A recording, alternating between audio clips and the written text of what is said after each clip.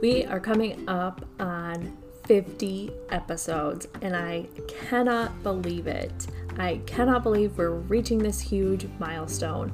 So, to celebrate this, we are doing our very first giveaway, and it's super simple to enter.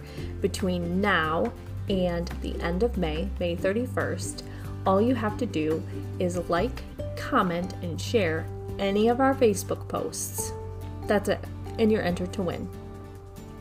Like, comment, and share any of our Facebook posts, you're entered to win. Each like, comment, and share gives you an entry, so the more you interact, the more entries you get. We have a grand prize, which is just some things that I like, and some other prizes. So be sure that you're following us on Facebook, Never Found, Never Forgotten, Never Found Pod. Thanks so much. Welcome back to Never Found, Never Forgotten. I'm your host, Melanie. In this case, I'm going to tell you about this week is just wow. So I'm going to tell you first a bit about my process, because I was sort of just as shocked by this case as you probably will be as I tell it, I hope. So I have this spreadsheet where I have like 200 missing persons names, and these are cases that I want to look into, and it continually grows, and I've curated this list from like missing persons websites, databases, articles, etc., and I try to focus on cases that I haven't heard of, are lesser known. It's a way to bring attention to their cases and keep their names and information out there. Whenever I'm ready to research a case, I look at the spreadsheet and I just kind of randomly pick one and start researching. And my research always starts with the Charley Project. And this sort of gives me a baseline idea about the case, like what happened. It gives me some basic facts. And then from the Charley Project, I look for news articles about the case. So this week I selected Jonathan Frazier, and Jonathan Frazier was 21 years old when he disappeared in Honolulu, Hawaii. But when I went to the Charley Project website, what struck me is there wasn't a whole lot there, just 2 small paragraphs. And all I learned was that Jonathan was last seen at his apartment at 9:30 a.m. on July 30th, 2016. And he leaves his apartment and is basically never seen again. A week later, on August 8th, his car is found parked near an intersection, and his girlfriend, Ashley Wong, says Jonathan knows nobody in this area. Why would he be there? It's unlikely that his car would be there. So his friends and his family insist that foul play must be involved. There was some speculation that Jonathan was still struggling from this very serious car accident he had been involved in November of 2015. And in the accident, both he and a friend were seriously injured. Both were in critical condition. However, his friend, Caleb Jordan Miskey Lee, passed away due to his injuries. And his girlfriend, Ashley, said in one article, quote, "Mentally, he didn't recover," end quote. And I'm sure that was just so extremely difficult for Jonathan. He probably had survivor's guilt, some level of PTSD. And so I think the assumption was, well, maybe he walked away from his life, or worse, maybe he hurt himself. But to those who knew him, that was not a possibility. he and Ashley were expecting a baby, and unfortunately I couldn't find more information about who Jonathan was to really flesh him out for you. But his family was insistent that foul play had to be involved. And that was the last thing that was really reported on this case until 2018, when the FBI gets involved. And they offer up this $20,000 reward for any information on Jonathan's disappearance. And it's unclear why the FBI was involved, because the FBI doesn't really normally get involved with missing persons cases.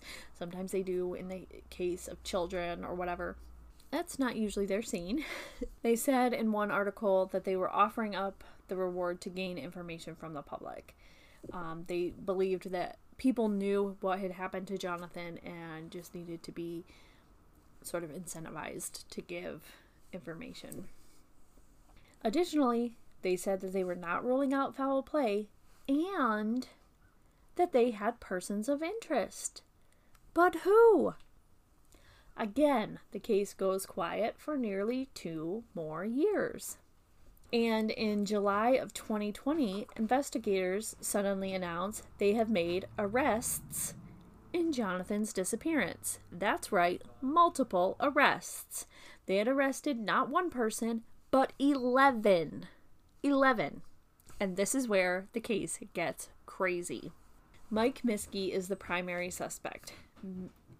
Miskey is well known as this businessman in Honolulu. However, the FBI charges him with 22 charges that include murder, murder for hire, kidnapping, use of chemical weapons, we'll get back to that later, racketeering.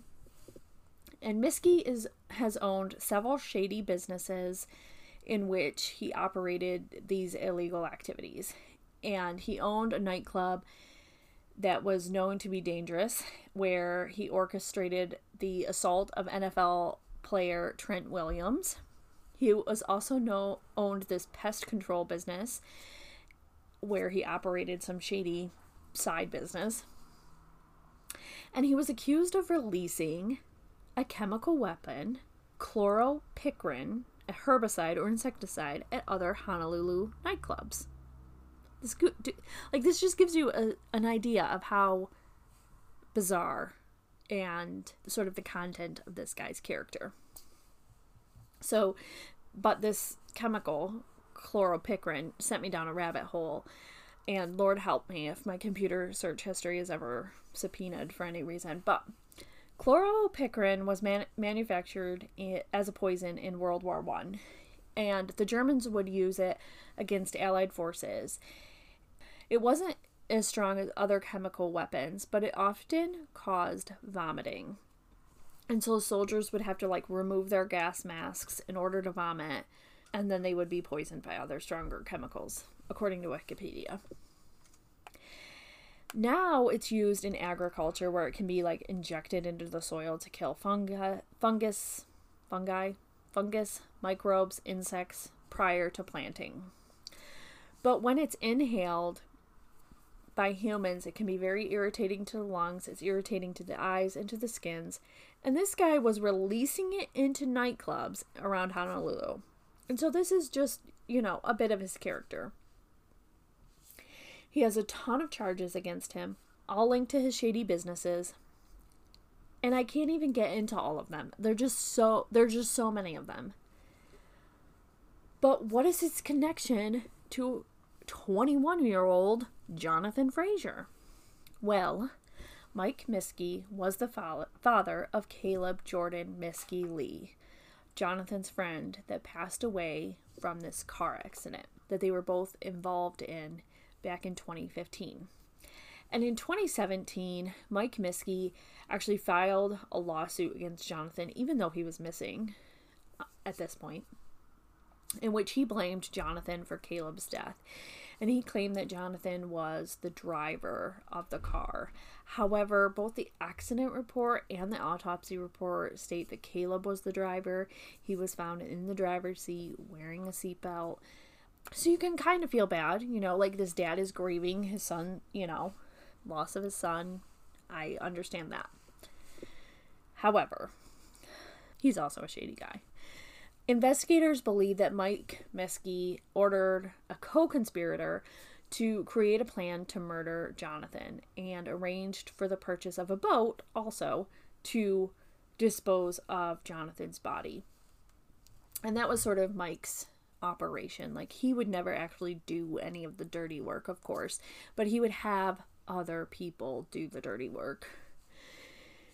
Investigators believe that Jonathan was kidnapped while another of Mike Miskey's associates had taken Jonathan's girlfriend Ashley on a spa day in order to ensure that the two were separated.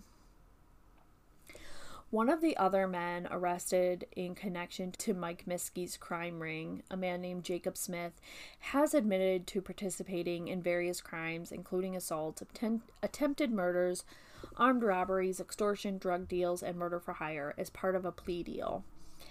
He also stated that he was essentially, quote unquote, on call for Mike, and Jacob is a skilled martial artist, and Mike would call him to assault various people, and each time Jacob would be paid between $1,500 and $2,000 per job. I use quotes there, job. While he doesn't specifically name a connection to Jonathan's disappearance, in this plea deal, it does definitely strengthen the prosecutor's case against Miskey. Mike Miskey is being held by federal authorities awaiting trial set to begin in late 2021. Despite arrests, the family is still without Jonathan. Ashley gave birth to a son after Jonathan disappeared, a son that will never know his father. Jonathan is described as being 5'7", weighing 150 pounds. He has brown hair and hazel eyes, and he has distinct scarring on his face. He has 2 scars on his chin, one under his left eye and one under his nose. Anyone with information on the disappearance of Jonathan Fraser can contact the FBI at 808-566-4300. That is my case for today. It was a roller coaster. Organized crime in beautiful Hawaii, and unfortunately this young man was a victim of that. So hopefully the family gets some closure. It was not what I was expecting when I started researching this case. Not what I was expecting at all. Never do I expect organized crime, I don't think, but it was not what I expected when I went into my research for this case. But it was definitely a wild twist, lots of twists and turns. Thank you so much for listening. You can find me on Facebook at Never Found, Never Forgotten Podcast, and you can also find me on Twitter at PodNever. See you next week.